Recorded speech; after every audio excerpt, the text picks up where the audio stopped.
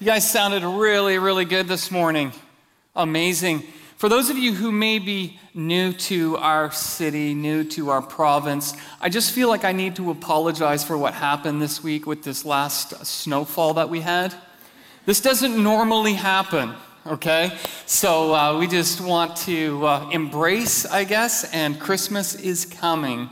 But I'm so excited to be able to share with you guys today a message that I believe God has put on my heart. We've been on this series entitled Stuff That Jesus Said. And if you were here last week or if you watched online, Pastor Joel talked about the Lord's Prayer. And so I'm going to pick it up a little bit. And he talked about, God's kingdom coming on this earth as it is in heaven. And the next verse goes, and give us this day our daily bread. And so those of you who know me, you know that I enjoy food. And so I thought that I would pick up on verse 2 and talk about what is this whole story about our daily bread. But before we get into it, I've had the privilege of being downstairs on Wednesday nights with the students and in youth ministry. And so those teenagers have a lot of energy. How many of you guys are parents of teenagers? All right, and so we've been having a lot of fun down there, but I just want you guys to help me out in the message today because down there they have a lot of energy. And so at any point, I don't know if you've ever heard of a Hollerback Girl. I don't know if you guys have heard that song. Well, I am a Hollerback preacher. And so what I mean by that is it's okay to say things like amen. Can I hear you guys say amen this morning? Amen. It's okay to say things like, that was good. Can you guys say that? That was good. Even if it's not good, it might get better, all right? But truthfully, I believe that God has something for us. And so we're gonna look today at a book in the New Testament called John. John chapter 6 is where we're gonna spend all of our time today. And we're gonna look at a story of Jesus with his disciples. And the whole narrative of the story is bread, and Jesus is the bread of life. So to give us a little context this morning, we're going to start in John chapter 6, verse 1. And a bit of the backstory on this is Jesus is beginning to get a lot of followers. So wherever he is going, it seems like there is a crowd that's beginning to follow him. And I'm not just talking about 100 people. The story says that, there were up to 5,000 men. Which, men, if there's men, there's typically women. If there's men and women together, how many know? We got some kids, right?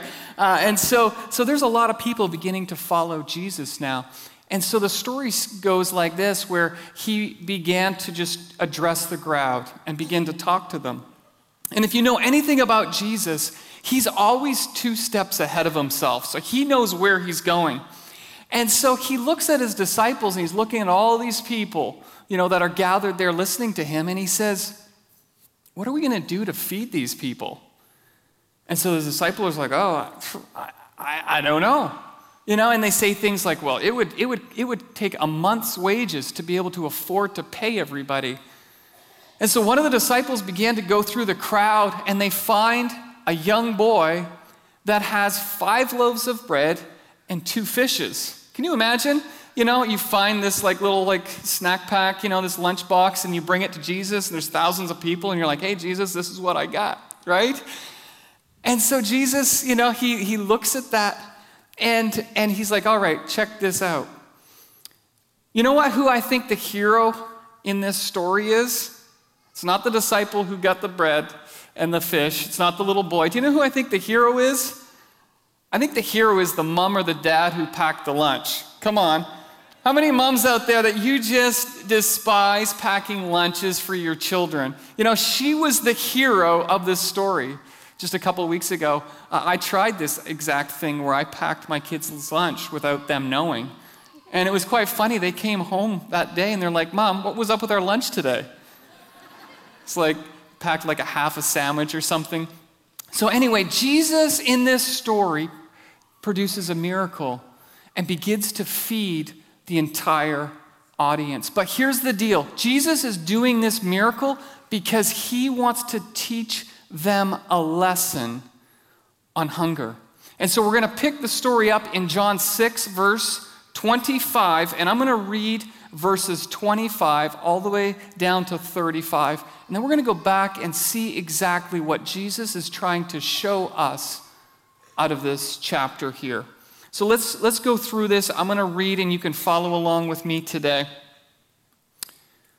It says in verse 25, Jesus replied, and he said, I tell you the truth. You want to be with me because I fed you, not because you understood the miraculous signs. But don't be so concerned about perishable food. Spend your energy seeking eternal life that comes from the Son of Man that only he can give you. For God the Father has not given me this, the Father God has given me the seal of his approval. They replied, we want to perform God's works too. What should we do? I love that question. And Jesus told them, this is the only work God wants from you. Believe in the one who sent me. Look at the person beside you and say, believe. Let's try that again. Look at the person beside you and say, believe. That's better. Believe in the one he has sent. And they answered, show us a miraculous sign if you want us to believe in you.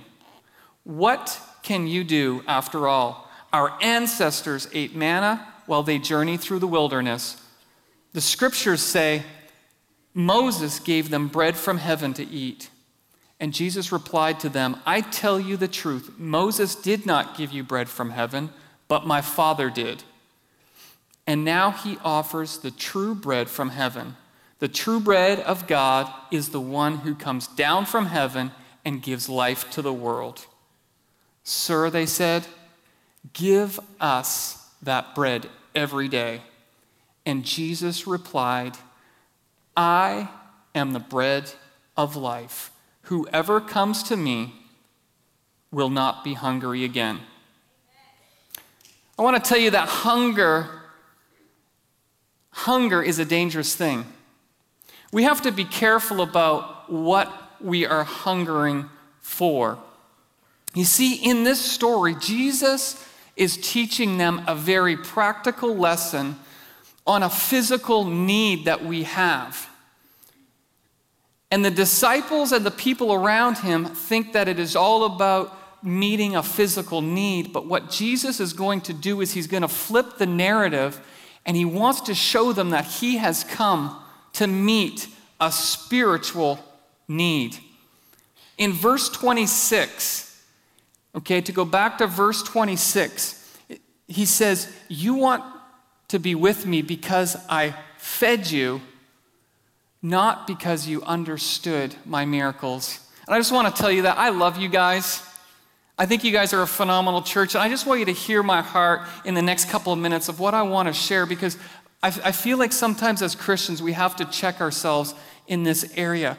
And what he says here, you want to be with me because I fed you. And I think that sometimes as Christians, we can want to seek the things that we want God to do in our life. And he wants us to be focused on the kingdom. He wants us to be focused on other people. And I often wonder if God was to answer every prayer that we asked, would it just affect our circle? Or would it change our neighbor's life or the street, or our community or our church? Are our prayers just for us about meeting our needs? Or is it about something much bigger than that? And this is where Jesus wanted to address that you just want me for this physical need, but the actual Son of God, the one who everyone was waiting for to be the Savior of the world, is right there with them, and they don't even recognize it. Isn't that scary to think? Can I be as straightforward to say that we could possibly go to church our whole life and never know who Jesus is? That's a sobering thought.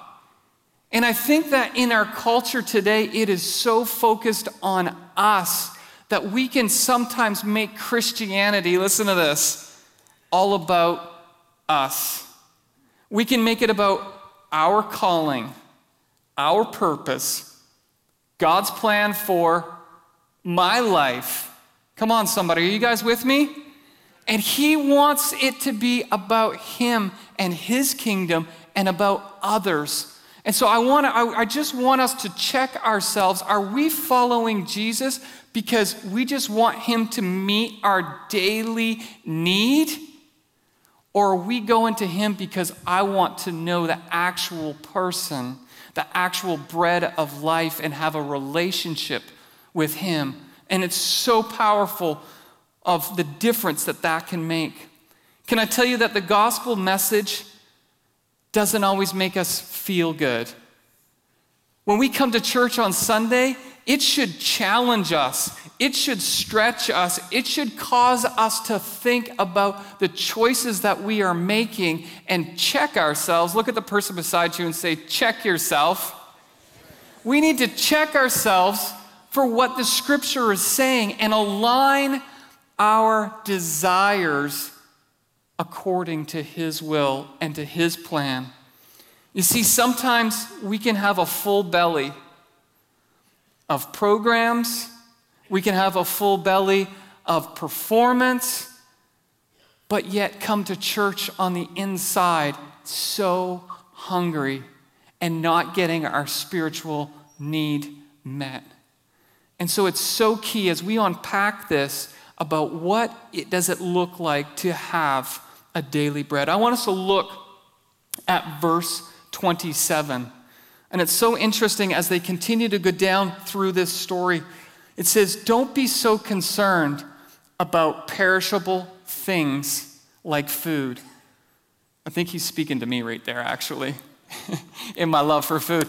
But no, he's actually talking about things. I want us to, what are some things that are driving our hunger today? You know, I don't know about you guys, but as we grow, as we get older, sometimes, we grow from teenagers and kind of that middle stage in college, and we want and desire things, don't we? Right? We're like, I just can't wait till I can upgrade, my car, right? I can't wait till we can get a better house, until I can have some toys, right? We desire those things. And Jesus is trying to point that out and say, those things are perishable. And he's trying to direct them that, you know what? Those things, they will fade away and they won't last. How many have experienced that? Where you thought, you know what? Once I get this thing, I'm set, right? Once I get this much money in the bank, I'm going to be comfortable. How many have you've experienced that feeling where you get that and you're just like a week later, 2 weeks later, and you're like, it didn't really satisfy me. And so Jesus is addressing this natural hunger that we all have for things. We all desire it. And I just want to speak for a moment just to the students that are here in the room, and that God has put a desire in our heart, a hunger in our heart that can't be filled by anything else but him. And sometimes we try to do all kinds of things, or we think that, if I'm popular enough, then that will fill that hunger. If I have the right relationship, come on somebody, then I'll be happy. Are you guys with me this morning? We try and fill it with all kinds of stuff, and I want to tell you today, there is nothing that can fill that hungry desire that is on the inside of you except for Jesus. Can I hear somebody say amen? There's nothing else. And you can spend your whole life trying to achieve and trying to gather the things. And I watch people, and that's what their objective is, that end game. I just want to get enough and then I can retire. And I'm telling you, you will look back and be like, I am still not satisfied. Jesus is trying to draw this conclusion to them and to us. And so this is what I love as we continue through this story. In verse 28, I love this question that they ask him. Look at this. It says, we want to perform good works too. what should we do? What should we do? Have you ever asked yourself that question to God? Where it's like, God, what do you want me to do? I think that is such a great and honest question that sometimes we find ourselves in, where we're just like, God, just tell me what it is that you want me to do. And I love his reply here in verse 29. It says, and Jesus told them, this is the only work God wants from you. Believe in the one he has sent. Look at the person beside you and say, believe. Believe. That is a strong word. Believe. Sometimes we think we believe something because we talk like we believe something. But what we actually do is what we believe. Believe is so strong. And we have to be able to settle in our heart what it is we believe. And anytime I talk to students, I say it like this, that belief is believing that God is who he says he is, and he will do what he said he will do. And I don't know where you find yourself today, but we are all at different stages and different situations and different challenges that are facing you today. And I want to encourage you to believe that God is who he said he is, and he will do what he said he will do. And he wants to be our bread today, right? And he will give us what we need today if we just believe in the one he has sent. Do you believe that God is who he says he is? There's two things that over time happen in the life of a Christian. This is a quote by Mark Batterson, and he says this: either your theology will conform to your reality, and your expectation of what God can do will get smaller and smaller. Or, he says, your reality will conform to your theology, and what you expect God can do will get bigger and bigger until anything is possible. And that is so true that over time as Christians, sometimes our theology causes us to think smaller and smaller because situations happen and they cause us to doubt, and fear enters, and I don't know if God really is who he said he is and if he can really do what he said he will do. And we start to conform to our theology, and God wants us to conform to the reality that God is who he says he is, until we can continue to expect that God is more than able and he can still do the impossible. If you believe that this morning, can I hear somebody say amen to that? Amen.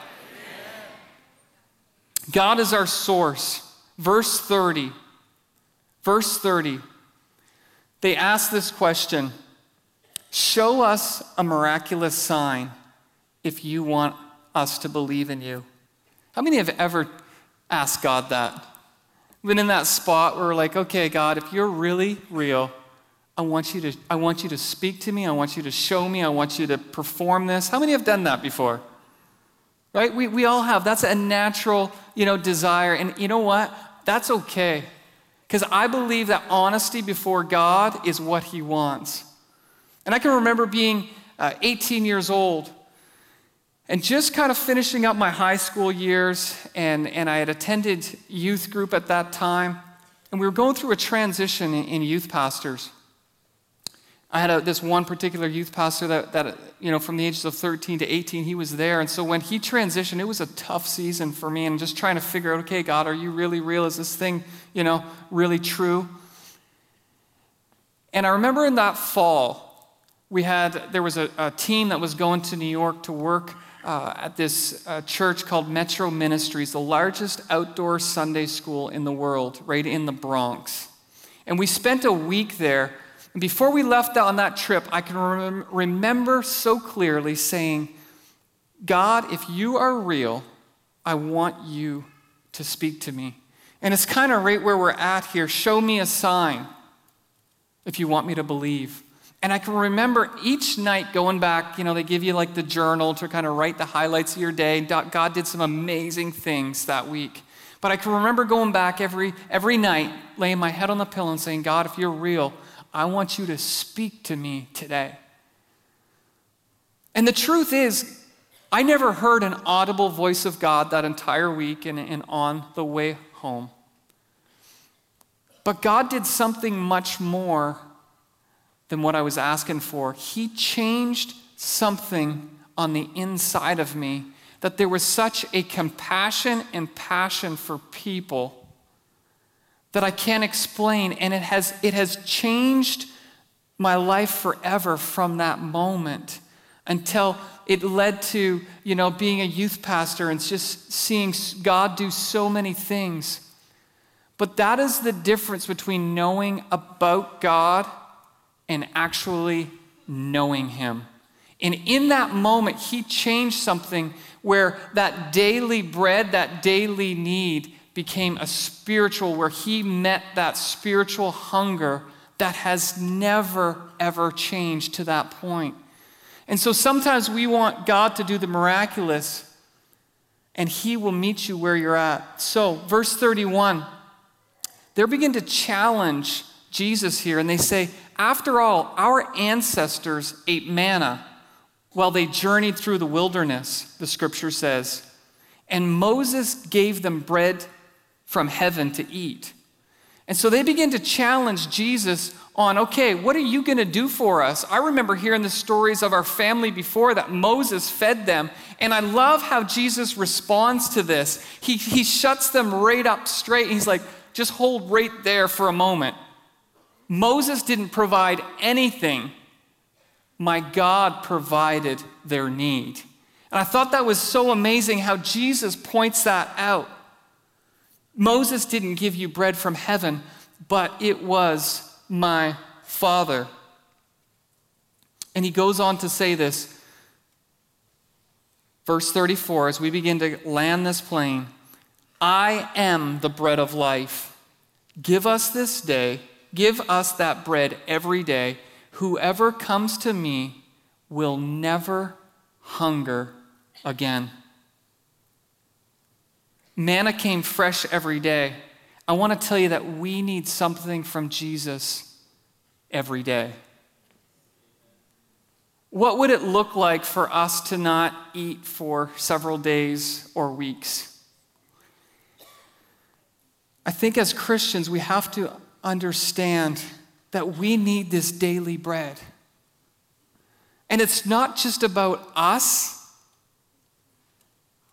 but it's about those around us. That we need to continually feed ourselves something fresh from God every day so that we can have something to feed this hurting, broken, confused world, the people around us. How many believe that this morning? And so we just can't just think that we can live off of yesterday's word, yesterday's experience. You see, the story that they're speaking of with Moses was God provided bread for them each and every day. And the people began to think, oh, well, what if God stops providing? We better start gathering more bread, more manna, in case he doesn't provide. But I want to tell you that God wants us to trust him each and every day for exactly what you need to meet your need. And so I want to leave you with three things. How do we get this daily bread? What does that look like in a busy culture, in a busy stage that you find yourself in, where we have so many distractions? How does this apply to our everyday realities? And so I'm going to give you 3 P's that I hope you'll remember. I didn't pick that after my name, but I just hope that they will stick. Number 1, How do we maintain, how do we get this daily bread each and every day? The first one is proximity. We have to stay close to a connection with God daily. And if I was to ask you, well, how do you do that? And I know that in church settings, we're like, well, we need to read our Bible and we need to pray. But even beyond those things, creating rhythms and routines and find out what it is that feeds you. It could be a podcast. It could be a book. It could be a daily 20-minute walk in the park where you leave everything else aside and you get in proximity with God, that daily bread. It could be a coffee with a friend. But I want to encourage you today that if you want that daily bread, that daily thing that's going to sustain you, what are you doing to put yourself in proximity with Father God? Number 2, I call this protection. We need to protect ourselves. How many of you guys know that there's a lot of things each and every day that are trying to sidetrack us and derail us? I say this all the time. What you look at longest becomes strongest in your life. What are you looking at? What are you spending your time watching? Because that is what you're feeding on, and that is what is growing stronger in your life. And you have to protect yourself, I think, more than ever before on what you are feeding, what you are watching, what you are putting in, what you are listening, and what you are believing. True story. Like never before. The third one I want to leave you with is to be proactive. As I said before, that our daily bread is not just about us, but it's about others. And I don't know about you, but I want to be so full of the presence of God and the power of God that people can notice that there is something different that this world is missing. And I think that as Christians, we have to be proactive. God didn't save us to just go to church. God called us and saved us so we would go out into the world and make a difference. And so this daily bread of life means that we have to give out of the overflow of what is coming in. Come on, somebody. God doesn't just give it to meet our need. He gives it so that He can use us to meet somebody else's need. And can I tell you that that is when life becomes exciting? That is when life becomes the most fun, as we begin to operate and live out of the overflow. And so I'm just going to ask that we're just going to pray together, but I'm going to ask you to just bow your heads and close your eyes. And again, I know that we go through these rhythms and routines and messages, and I just felt so strongly today on this bread of life that the Holy Spirit, as He has searched my heart this week, my prayer is that He would search your heart.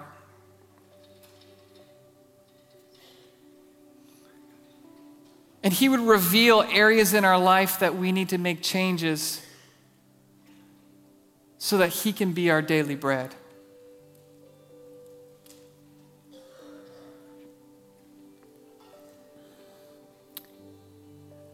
God, we thank You for this moment. God, we thank You for the opportunity we have to come and hear something fresh from You. God, there may be people in the room here today that, first of all, they've never made that decision to follow Jesus. God, I pray that today would be that day where they realize that they've been searching to fill that hunger, God, in so many things. but hopefully they realize that it can only be found in you today.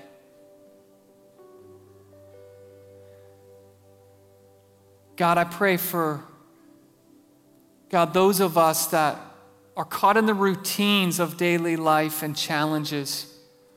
I pray that we would be reminded that we need this daily bread to sustain us. But not just us, the people around us.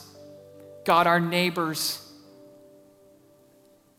God, in our city, at our workplace, our family, God. There is something in us that they need.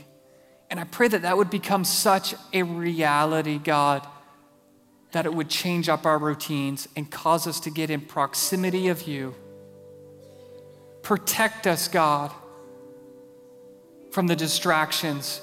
And God, put such a burden in us to be proactive, to do something for you. In Jesus' name we pray. Everybody said, amen. Could I have you guys stand together? I want us just to reflect for a moment as we sing this song that I feel is so fitting today.